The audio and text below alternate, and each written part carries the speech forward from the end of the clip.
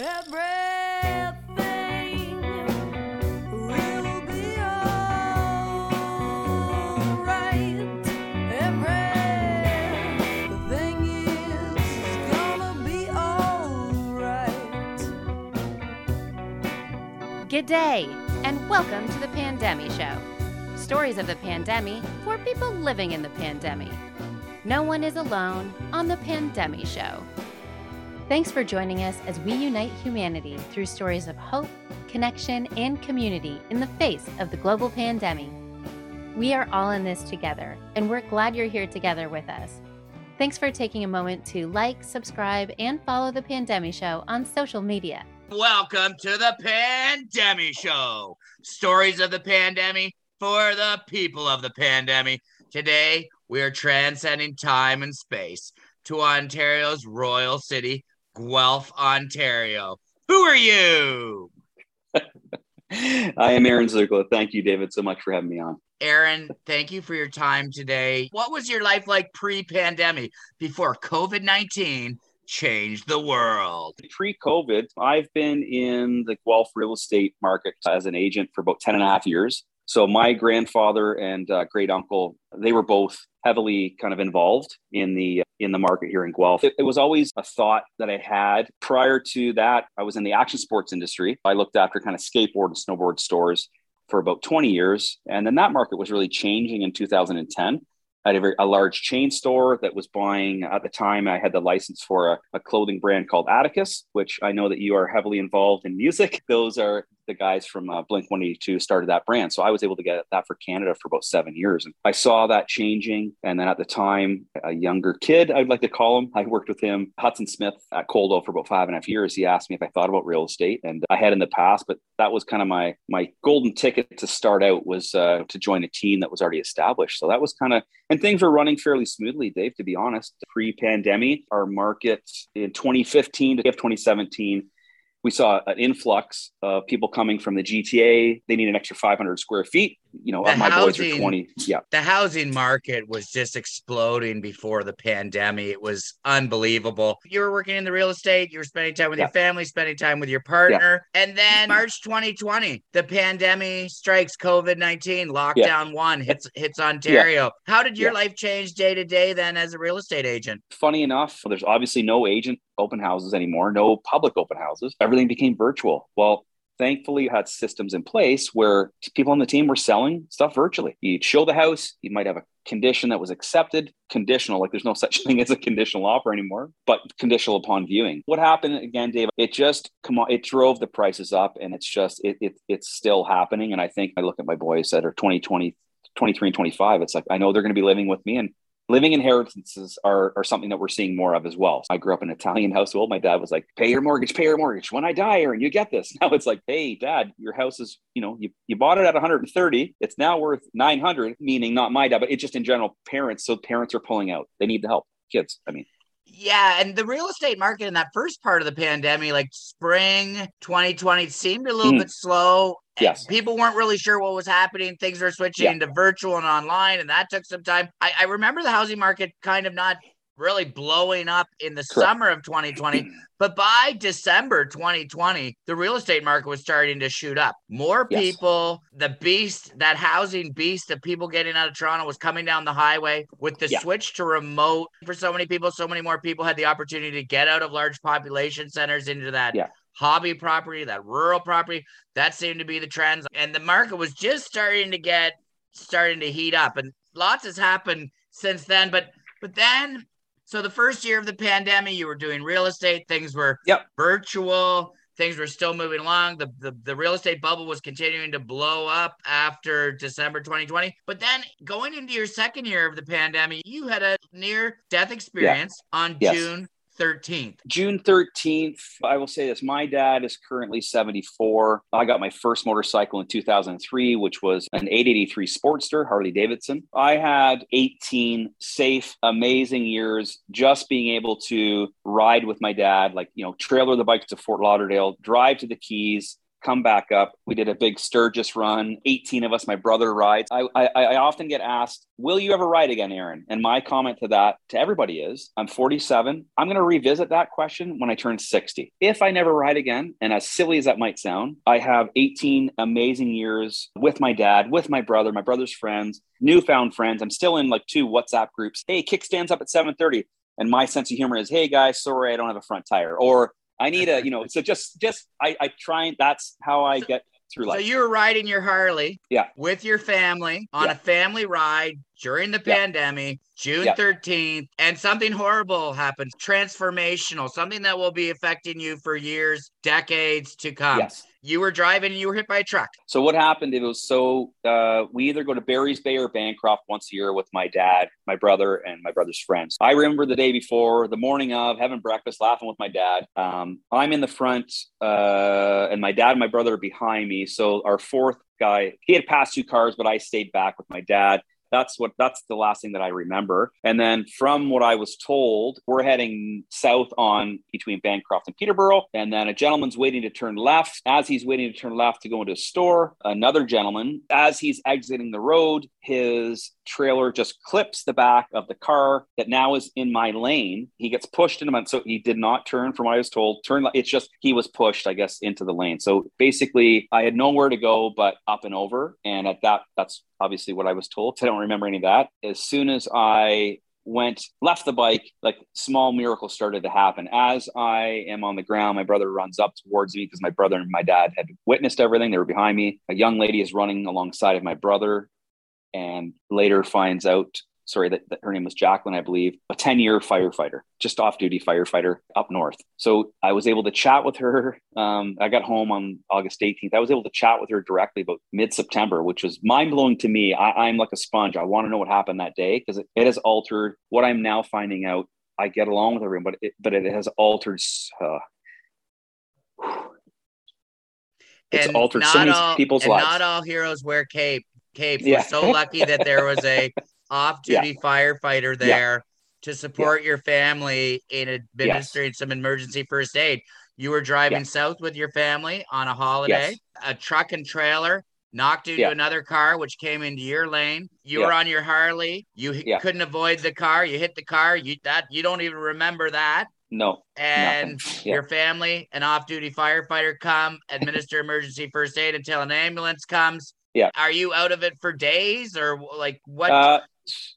So what I was told or have been told, I don't remember obviously what happened. I was told, ambulance came fairly quickly. I think I was taken directly to Peterborough, but at some point I was airlifted to St. Mike's. So I don't know if I made it. I wasn't sure, not sure how far the general store is to the hospital. The first memory that I can recall is intensive care at St. Mike's, but obviously very heavily sedated. The story that I'm telling, but I'm just letting you know kind of where, it's all still a blur to you. This has happened so recently, just June 13th, 2021. Yeah. You wake up, you had a helicopter ride, you have an ambulance ride, you wake up in St. Michael's. Thank you to all the healthcare professionals at St. Michael's. You saved our friend Aaron. We're so grateful. Yeah. You wake up in a hospital. What's the state of your body? Was there anything not broken? I woke up from what I was told. So I was in intensive care, St. Mike's. I think it was, let's say on the Tuesday. So it would have been the 2 or 3 days, Tuesday or Wednesday after my accident. So my first recollection was I was intubated, so couldn't talk. Yep. I remember, and this is what I remember seeing my youngest son, Sam's eyes and smile.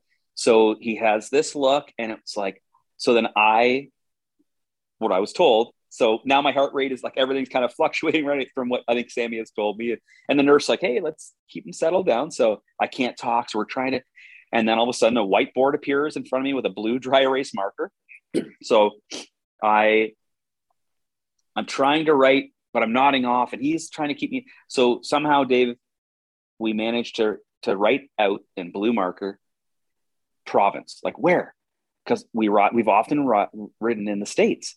And unfortunately, from what I'm guessing, it's like, what is this costing? Like, where am I?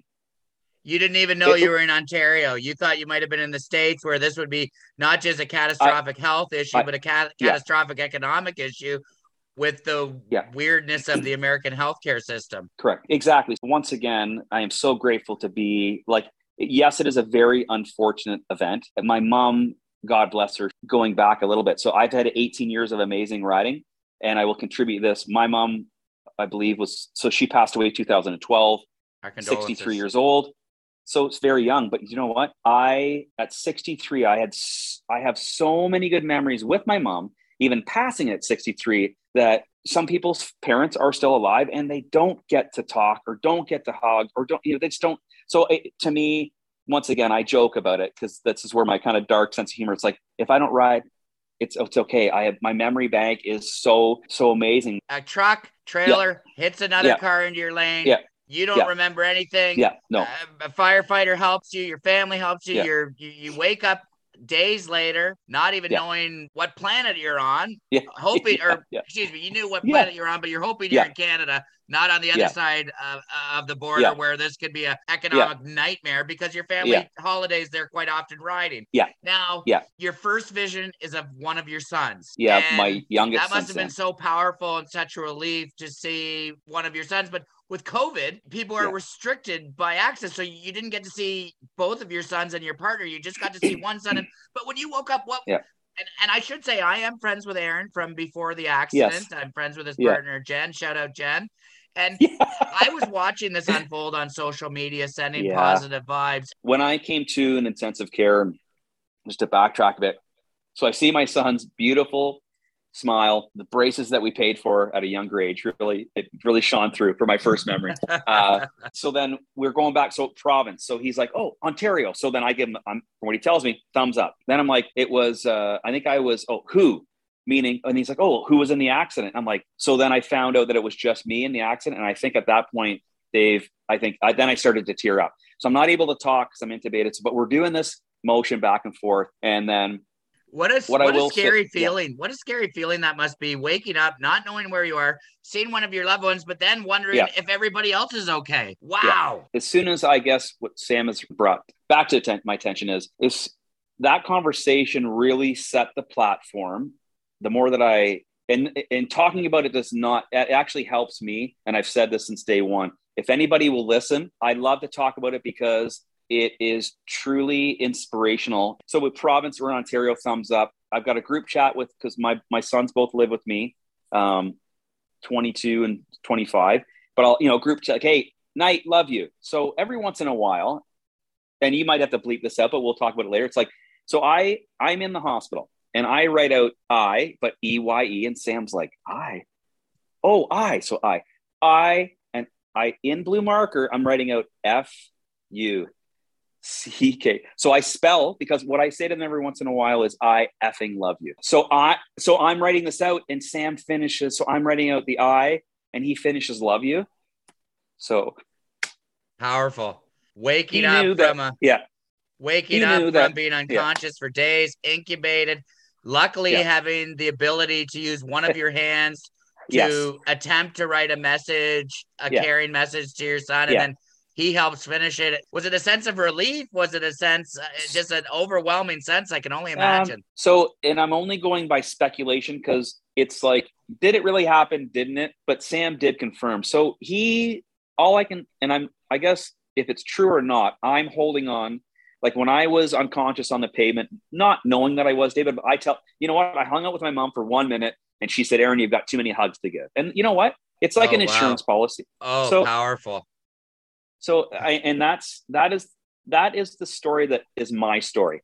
I grew up in a household full of religion, but I never preach about it, and I'm open to anybody's. I'm like a sponge. I want to know about it. I want to know about, and I'm not judging. It's not my place to judge. And I get that from my mom, but it's to see him powerful. Yeah. So powerful that your memory after everything stopped was of being with your mother for a moment, and your mother with her comments of you have more hugs to give, redirecting you back to this plane of existence.